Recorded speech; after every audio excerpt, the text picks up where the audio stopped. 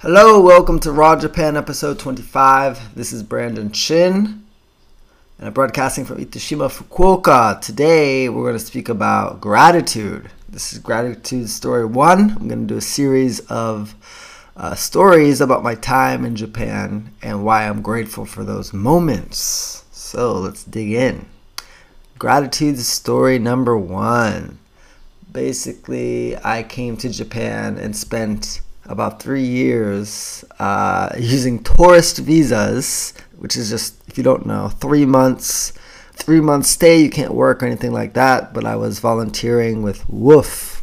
It's a volunteer program where you exchange a few hours of work a day for food and room and board. And I stayed in the countryside with a lot of different entrepreneurs and families, people running businesses and living self-sustainable lifestyles.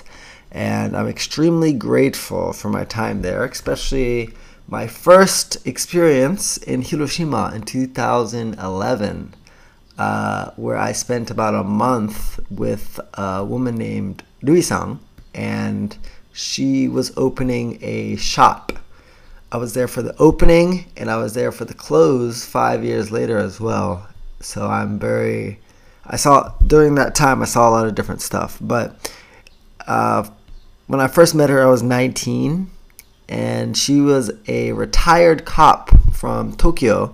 She spent 11 years as a motorbike cop in Tokyo, where she dealt with a lot of Russians, and it's Tokyo, so it's pretty tough, and especially she's a woman, so there's a lot of discrimination seen in professional workplaces everywhere in the world, but especially in Japan, and she had to deal with that.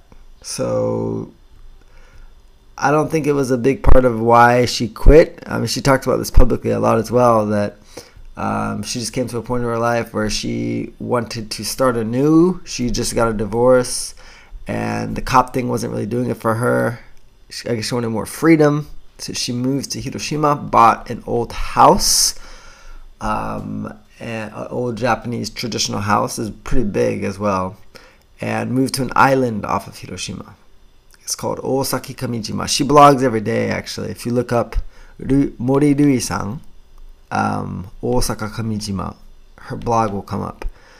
But yeah, she started a shop, and I was one of the first woofers. I think I was like the third one, and basically I and other volunteers helped set up the building for the shop. We were like scraping glue off the floor after ripping out some of, I guess, the flooring, and there was a French guy that did some of the sofas, and there's another Japanese girl that was with us that we were just doing a lot of cleaning and preparing the shop for open. And I went back multiple times during that 5-year period while she was open, because she was like a mentor to me, right? My dad also was an entrepreneur. He had his own business in a Jamaican restaurant in America, in the U.S., in Florida. And a lot of my family members had their own originality kind of thing to it. So when I came to Japan and met Rui-san, I was very thankful to have met a Japanese person that was pursuing their own ideas. And she was young. She's like 33 at the time, I think. And it was just so cool to see a Japanese woman really pushing and being courageous. And you could tell she wasn't taking any shit. Especially this island that she moved to, Osaka Kamijima, is full of older people with older mindsets. And you could see the resistance of having somebody from a big city like Tokyo come in and start up a new business and try to bring new energy to the island. Especially she was having a lot of foreigners come in through the program. And wow, a lot of people were grateful. Most people were grateful, because they don't have the opportunity to meet a lot of foreigners. But you could tell there were some people that had a little bit of a jealousy for her, because she was to them, she seemed very successful. She had her own business. She was enjoying her life. She had a big house, and she had a lot of friends with these foreigners that were coming in. So I guess from the outside, or people that were close to her as well, kind of got a little bit because she was doing her thing. And I'm just grateful to have experienced that, because it showed me a lot about the island mindset of Japan, because this was like an island within, like, it's an even smaller subset of the really ignorant in Japan, because they're older and they're shut off on this really small island where they know everybody. And it was just good to see from the beginning, because I came in, I didn't really have